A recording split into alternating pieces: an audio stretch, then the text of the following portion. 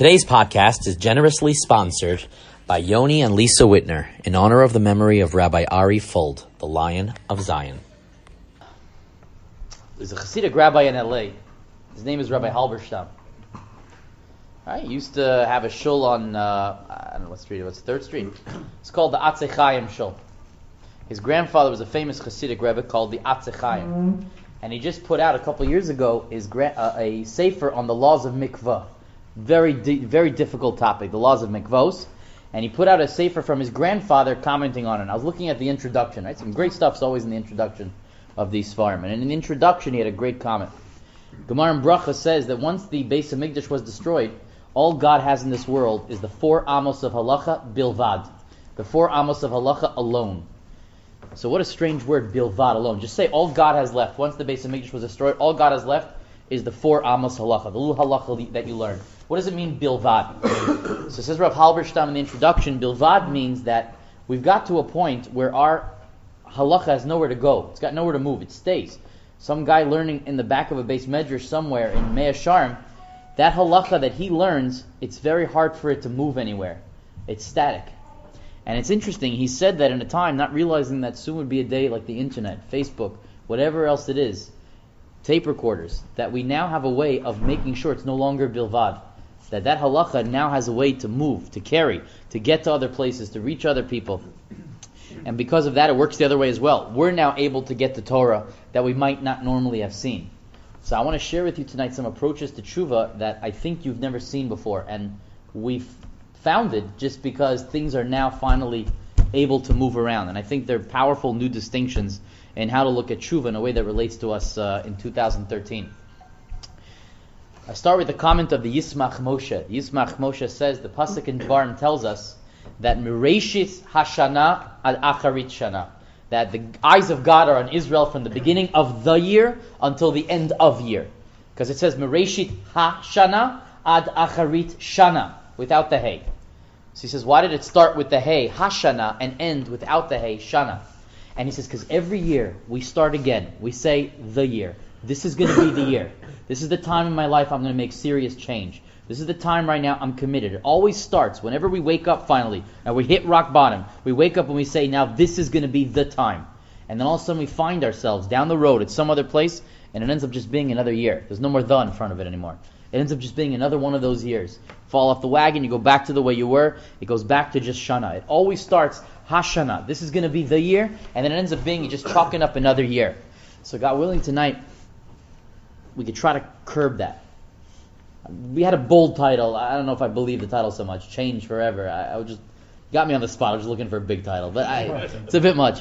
But at least we could just sort of begin to break that habit of every year, whenever that point in the year is for you, of trying to say to yourself, "I'm going to do something different this year," and then get sidetracked from that. And let's curb that tonight if we can. The Gemara in Rosh Hashanah 16b. I want to start with this one big question, and from there we'll take it. The Gemara in Rosh Hashanah 16b. You may be familiar with this metaphysical idea with the underline in the middle. Shlosha Svarim Niftachen b'Rosh Hashanah. 3 books are open on Rosh Hashanah. One that belongs to the totally wicked, one that belongs to the total tzaddikim, and one of the Beinonim, right? The also ran, right? First place, second place, also ran. Chaim Yankel. The also ran. It's all of us. It's everybody in between. None of us are totally wicked. I hope not. None of us. That's a whole other madriga.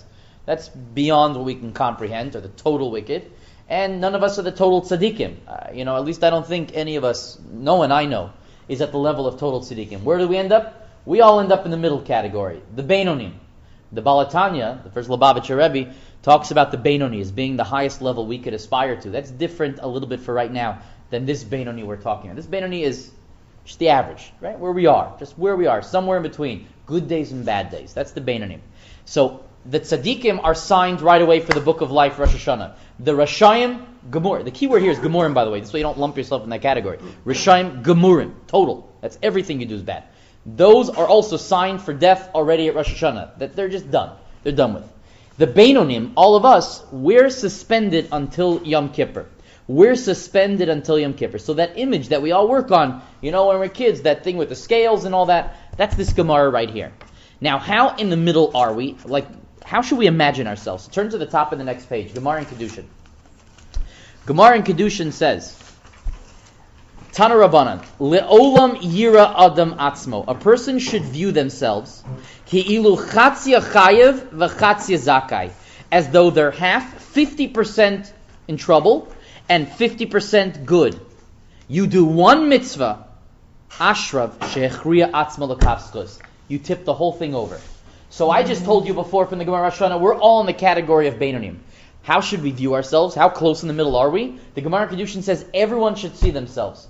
If you made it past Rosh Hashanah, everybody should see themselves as 50-50. We need one mitzvah to throw the whole thing off and we're good. One mitzvah. Now here comes the question. Rambam, when quoting these Gemaras, basically quoting these Gemaras, look at the bottom. The Rambam says, same thing. Just like Shkulin, Zchuisam, Vavanos, B'Shas, Mitasa, just like they count the merits and sins of a person when you die, so too we weigh it each year. God weighs it. On the Yontif of Rosh Hashanah. Someone who's a tzaddik, you're signed for life. You're Rasha, signed for death. Beinoni, all of us, you hang until Yom Kippur. If you do tshuva, you get signed for life. If not, you get death. Here's the question.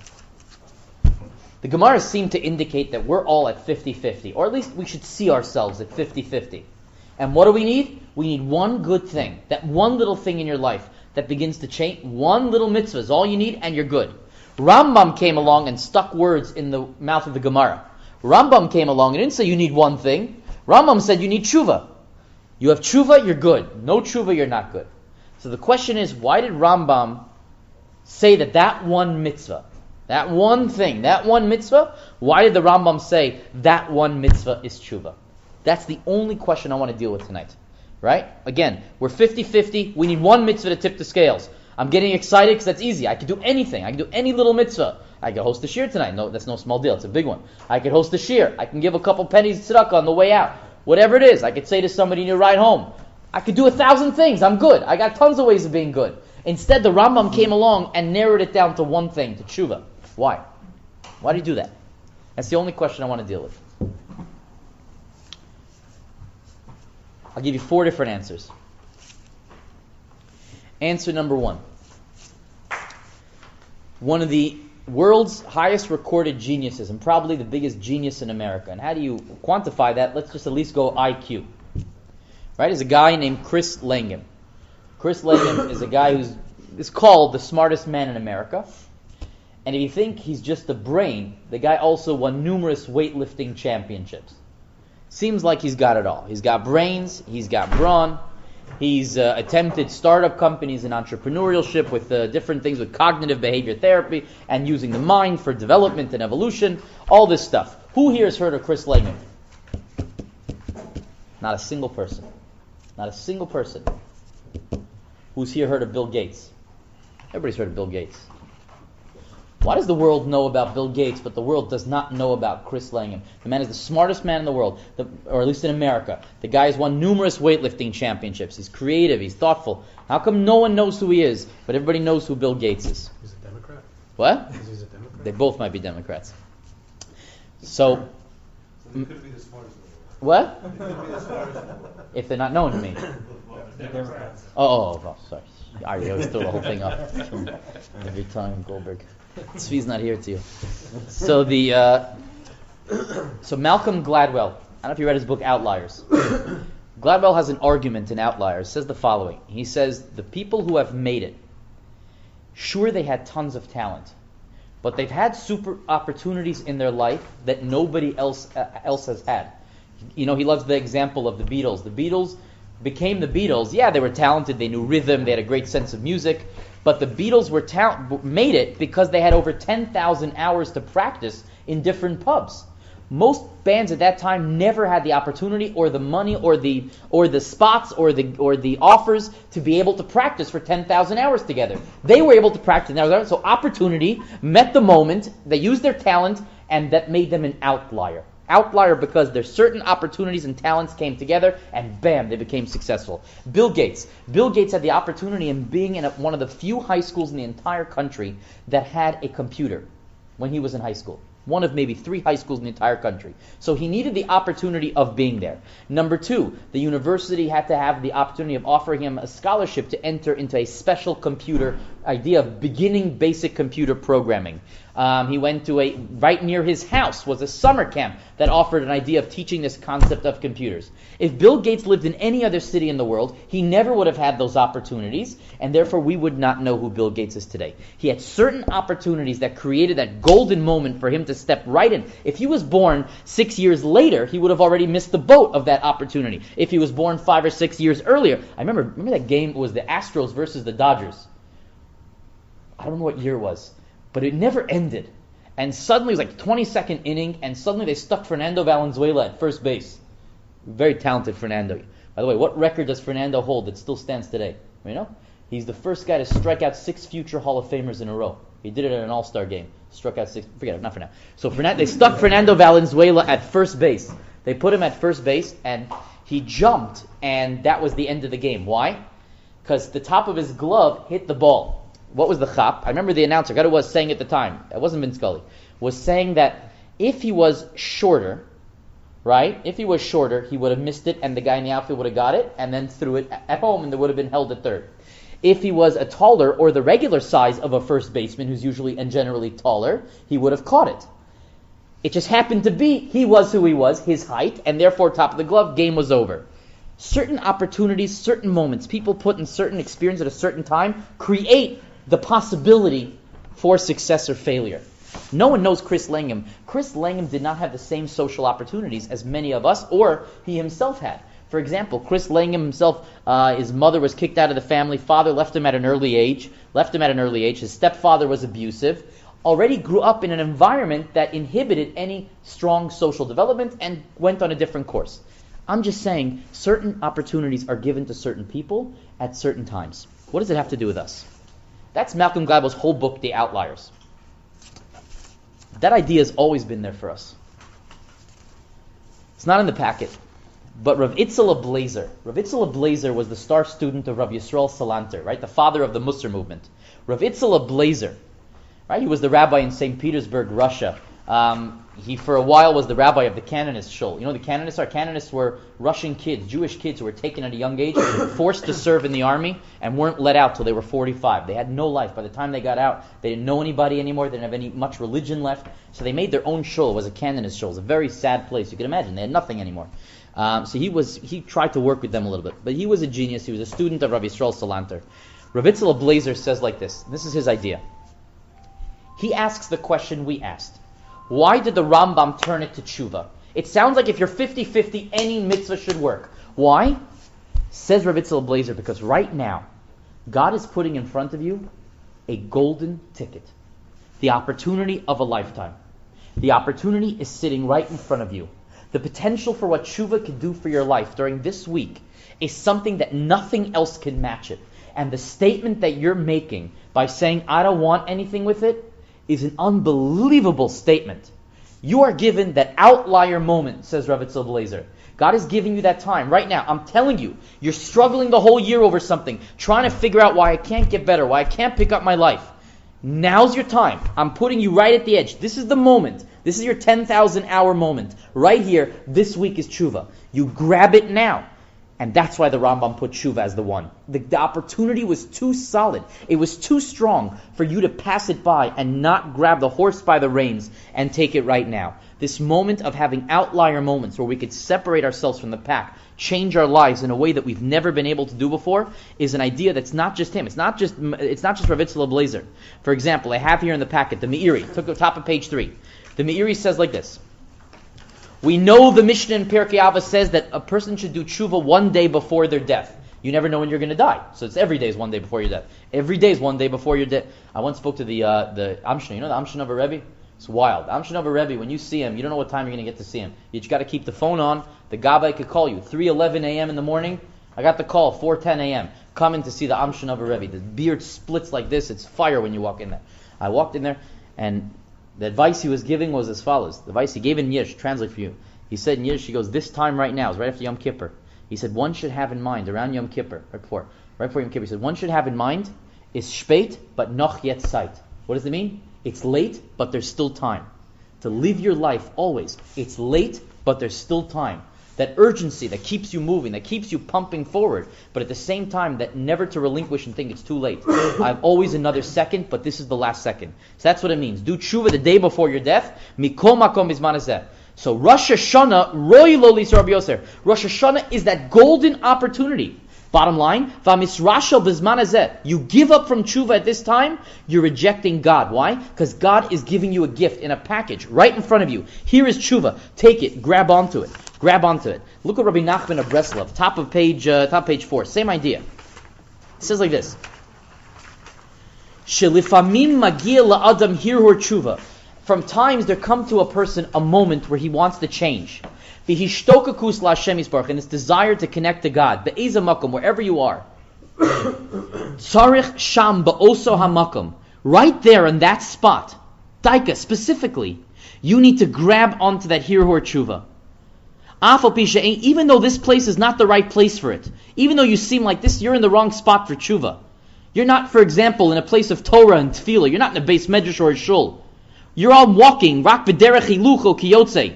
Don't leave from there. Ki kishayazoz mimkomo. Because if you move, it could be you'll lose the moment. When you feel the moment hitting you, when you feel that inspiration, it could be a sunset. Could be all of a sudden a cool breeze hits you and you feel, wait a second.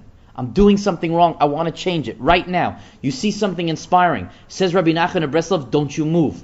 You stay right there and you figure out what your game plan is, how you're going to change your life. These are outlier moments. These are moments that you can't duplicate. And when they come, they're golden. They're golden. Rav Levi Yitzchak Berdichev says the same thing. Back of the last page. Rav Levi Yitzchak Berdichev, the bottom. Page 3.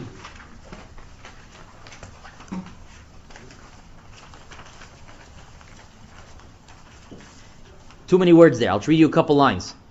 Kol ha'olamos mekablim b'chol rega shefa v'chayis. Every world is receiving at every moment life from God. But you need to grab that moment, he says. Grab that world. Grab it by the horns. And want with all your heart to cling to God. It's the outlier moment. Okay? So the first answer to why the Rambam threw tshuva in as the tiebreaker, Rambam says tshuva is the tiebreaker because the opportunity is so amazing right now to grab onto that possibility of tshuva in your life. You cannot leave it behind. Okay, that's the first answer that I want to share with you tonight. I want to give you another. And by the way, you know, let's use the opposite. The 1991, January 27, 1991, the Super Bowl. Yeah, the Giants were up against the Buffalo Bills. The Buffalo Bills were supposed to kill them, and the Giants were winning the whole game. At the end, Buffalo Bills are down by 2. And they bring in their star kicker that year. Their Pro Bowl kicker was Scott Norwood. They brought in Scott Norwood to the line. This is 47 yards. He could do this in his sleep. They brought up Scott Norwood. Adrenaline's pumping in his veins. What do? They called timeout. Why? They froze the moment for him. They took away his opportunity. They took away the moment when he was feeling it, when the adrenaline was kicking in. That now is called, by the way, in football, icing the kicker. They iced him. They paused all his momentum and his energy. And then all the nerves kick in. You get psyched out. You freak out. And he went down to sit, and he lost it. He came back. He lost it. He lost it.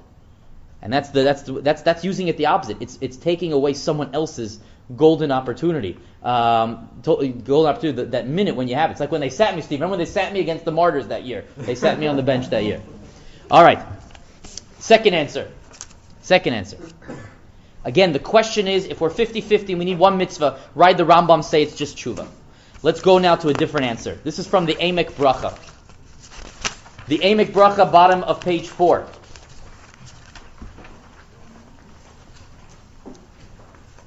Last paragraph.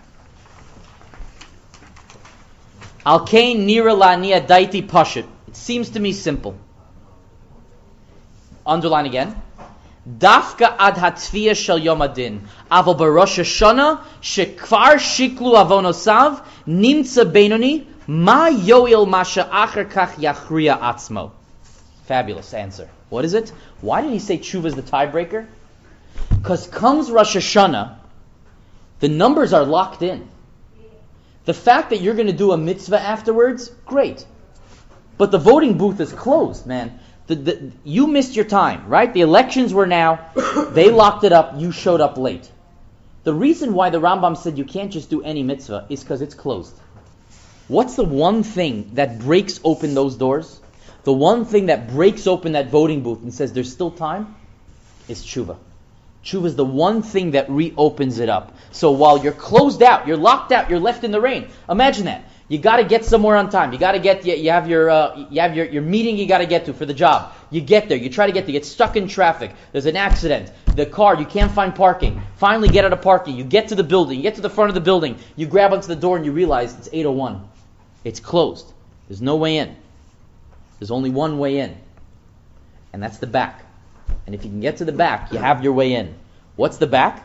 The Rambam says the back is tshuva. It's the other way in. The Kotzker Rebbe says, if a Jew ever thinks there's no way, the Jew always has to find another way. A Jew always has to find another way. And that's this idea. This idea, says the Emek Bracha, that you always got to find another way to break it. You know what that's like? I'll tell you like this.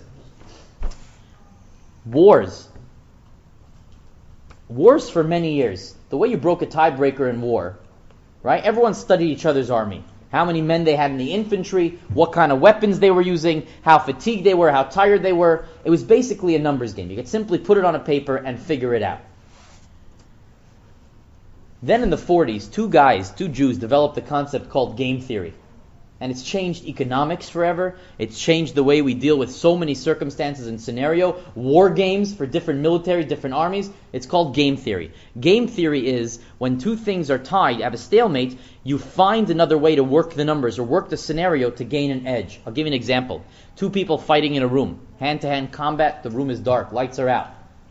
So everybody's going to use the perimeter of the room. Why? This way you could feel the wall, so you know where you're going. So one guy's going around the perimeter, the other guy's going around the perimeter. They're stalemate. They're going to keep going around, hopefully until they bump and meet each other, but they can keep going like that for hours and hours. Game theory would say, since you know that he's thinking you're going to use the wall, and you're thinking he's going to use the wall, game theory says, change that. The odds are in your favor if you break that and walk right through the middle. Break the assumption and walk through the middle, and then you have the doors, and then the doors are open. I think tshuva works in the same way. You can view it like game theory. You have this stalemate. The two sides of you are at war. They're at battle. There's only one way to break that once Rosh Hashanah comes. That game theory, that tiebreaker, is tshuva. You know, there's something called status quo anxiety. You know what that is? That's whenever we want to change, diet, anything. Let's use diet as a good example. The status quo anxiety. You want to change, you want to get healthy, you want to be strong, you want to get fit, you want to be in shape. Fine, great. Those are great drives. Those are wonderful drives. You got that drive, you're moving towards it. All of a sudden something hits you, and that's a fear. The fear is, what if you never have that food again? Or the fear is, what if I can't do it? Or the fear is, what if I'm going to get sick doing it? Well, I'm going to make myself crazy doing it. And all of a sudden, you have yourself a status quo. That happens with any time we want to change. That's why we keep ending up in the same place every year. It's called status quo anxiety. Every time we want to change, some other counter fear, the pull to change comes because something bad happens in our life often. We need to change. We got to stop drinking. This is not working anymore. Fine, we commit to change, until finally status quo anxiety kicks in. Tshuva is telling us that you got to use game theory for this stuff. The only way you're going to break it is with game theory. You can't use the same methods over and over and over again. Some curveball throw in there to change the equation so it's no longer an even playing field. Break the playing field in some way. One psychologist said that he recommended, you know what he recommended? Take a picture of the guy drunk. Say, if you go back to drinking again, this picture goes out all over the entire internet and your entire family and all your loved ones and everybody. I'm clicking the button. That's a game theory game changer. Why? It's an unexpected emotional curveball you weren't expecting to deal with in your process of trying to get better. Okay? Whether it works or not, it's irrelevant. It depends on that person. But game theory would say the only way to change is to throw something into the equation that breaks the stalemate. That, says the Emek Bracha, is tshuva. Tshuva breaks the stalemate. Okay? Let's take a third answer. I remember when, I forgot what Venus Williams did, but I remember what she tweeted. She wronged somebody, but she wrote, "So sorry for what I did." And I remember thinking to myself, like, what is that? That's an apology? Or, you know, when you tell someone, I'm sorry, but. When you tell somebody that, you know. Or, I'm sorry you feel that way. Listen, buddy, I'm sorry you feel that way. That's worse than not even saying anything to the person. That's worse than a sorry. It's disingenuous. It's not real. It's not strong. It's not a real apology. Where am I going with this? So I saw something in a sefer called Tshuvas Hashana. Sefer says, why is tshuva the breaker? Why can't I do any mitzvah? See, if I do any mitzvah, great. But that doesn't show that I've really changed. It just means I'm trying to tip the scale. What is tshuva? Tshuva is showing, no. I mean this. I want this. I want this badly. See, if I'm tied 50-50 and I pick any random mitzvah, okay, I'm not going to plow any, again, with a horse and a donkey at the same time. It's one of the prohibitions. I won't do it again. Okay, but when I agree to tshuva, what you're saying, what does tshuva mean? What you're saying is, I sincerely want this. I'm hungry for it. This is what I'm waking up. This is why I'm up. I want to change my life. That can break the tie. Why? Because everything else is just another number, and it becomes just another numbers game. And just like you could add 4 things today, who says next week you can't subtract 7 other things you're going to do in your life? But tshuva, even if you mess up later on, tshuva is you digging deep and saying, I want to do something about this. It's putting integrity behind your actions. That's what tshuva is. That's what tshuva is. I want to give you another answer.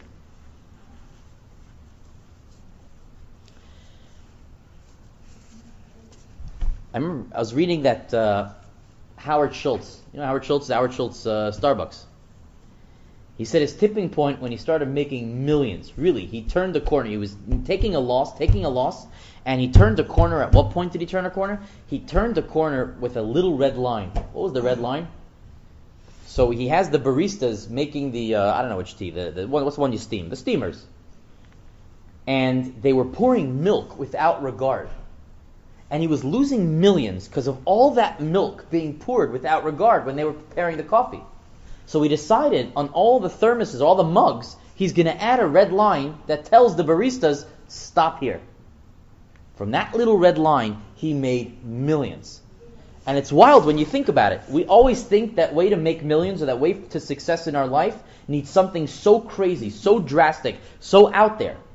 And sometimes it's these little things. Steve Jobs said his only concept was, I just want one button for this phone.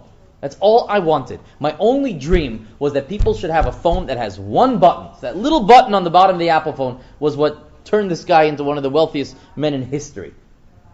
It's simple, small changes that suddenly could change everything. How does that apply to us? So take a look at the Gemara in Brachos. It's the bottom of page 7.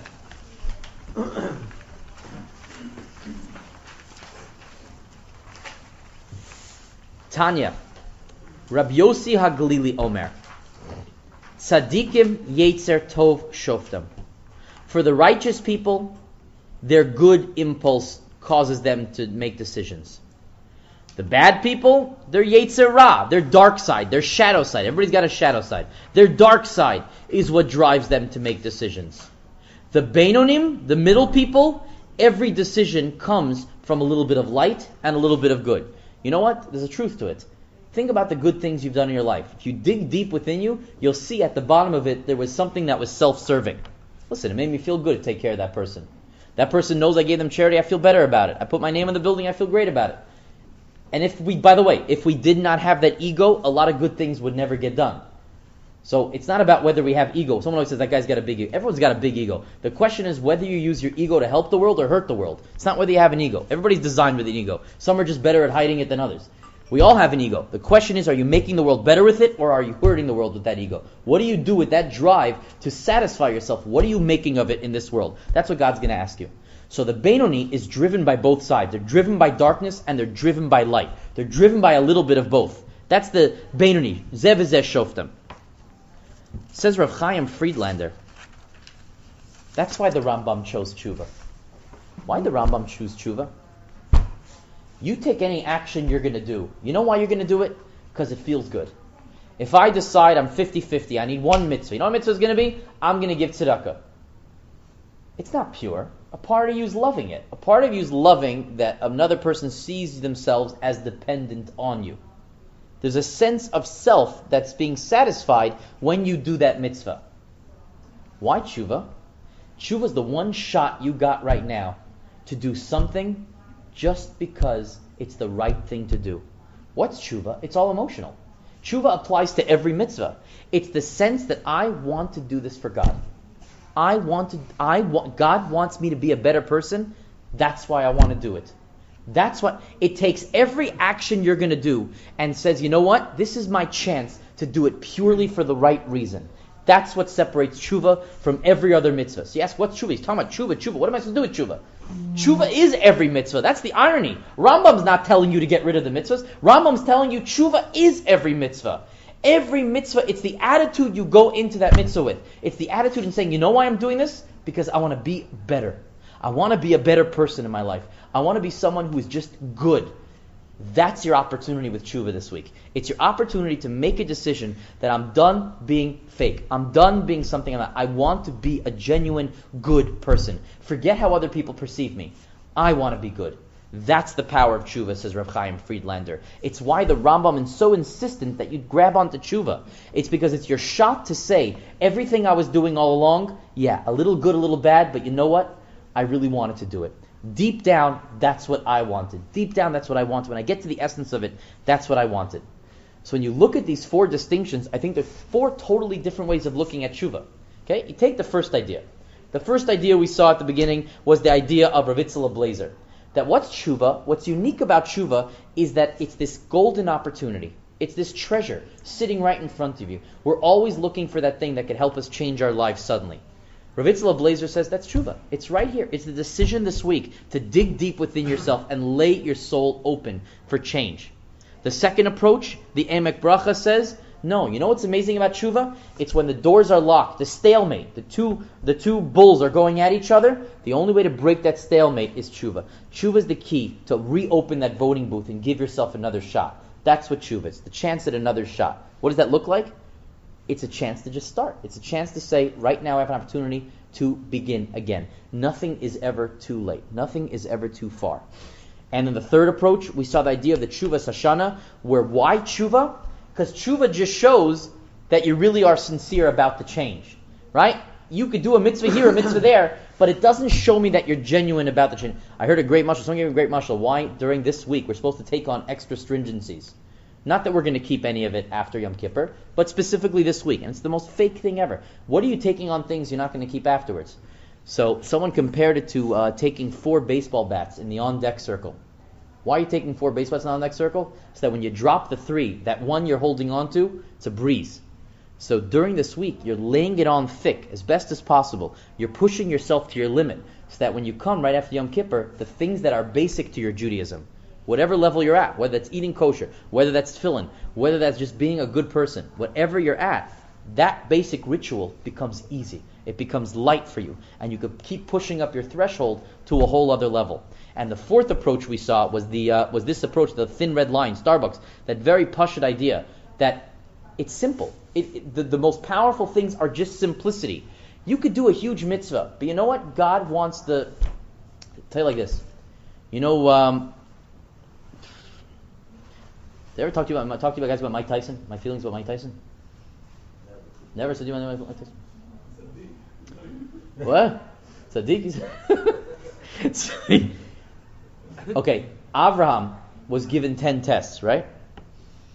His 10th test was the binding of Isaac. Fine, massive test. Rabbeinu Yonah says no. That was his 9th test. His 10th test was how hard is he going to work to find a burial plot for his wife. Okay, whatever the test is, that's number 10. Question on Rabbeinu Yonah is, after you have the binding of Isaac, what kind of test is left? Come on, that was the biggest test in history. Leave it alone. And I was thinking about it. I remember one Shabbos morning, I was walking to shul as a kid, and on the floor, I saw something I never thought I'd see. What did I see? I was shocked. I saw Mike Tyson laying on the floor. Unheard of. What happened? Buster Douglas, a no-namer, took out Mike Tyson. What happened? How did it go wrong? There's a lot of pilpul. What exactly went wrong right before it? I think the pshat is simple.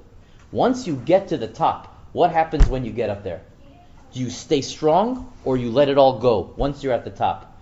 That's what we say in Tehillim. Mi yaleh bahar Hashem, who climbs up the mountain of God, umi yakum bimkom kocho, and who could stay up there. It's one thing to get up there, but the real power, the real energy is staying up there. And I think that's what happened with Iron Mike. He got up there and then gave it all up. And I think in the same way, that's what tshuva is.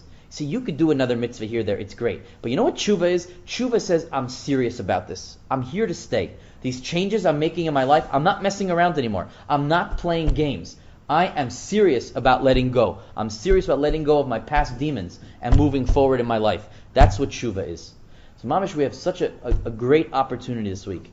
Really a great opportunity. And one thing, when I met with Rav Moyal, when he was here last, so I keep my group of Mekubalim very small. I'm very wary of a lot of them.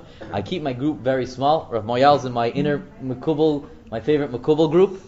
And he said such a great thing. I don't know if he meant it for me privately or whatever, but I think the concept is fabulous. He says, we daven every day, great. He says, write your own prayer. Write your own prayer. Your own words, the way you speak. Your own prayer. Write it out. And every day, put yourself alone in a room, however length of time you have. If you have 1 minute, you got 1 minute. If you got 3 minutes, you got 3 minutes. And say your personal prayer. And I think that's a powerful exercise in this week, right now. Because you realize, once you sit down, what I realized, I started to write it, I'm like, what should I write? What's my personal prayer? And you guys, wait a second, I'm a rabbi, I'm davening 3 times a day, and I don't know what it is I need to daven for? And that's when you force yourself to open up in a way, it's scary. You're going to open yourself up in a way you haven't in a long time. When you're forced to ask yourself, what are the things I want to daven for in life? And then you're going to look at it and it's going to be scary, because you can look at it and say, wait a second, it's all about me. Am I a narcissist? And you keep re-looking at it over and over, and you rip it up and you start again, you rip it up. That, I think, is an element of tshuva. It's saying, enough games. Now I'm ready to be real. Now I'm ready to be serious about all this business. I'm going to open myself up, and I'm not afraid anymore to open whatever I may find in there. I may not like what I find, but at least it's me. And once I know it's me, I can begin to change. If you never know what you are, you can never change anything, because you've never audited yourself. If you don't audit yourself, you don't know what it is you need to fix. And all of our problems come from that lack of clarity of understanding who we are and what it is. God willing, may we have the clarity in this tshuva season, in this week, mamish, to grab hold of this outlier moment and really take us to a totally different place. Let's, God willing, have the change we want, the change forever.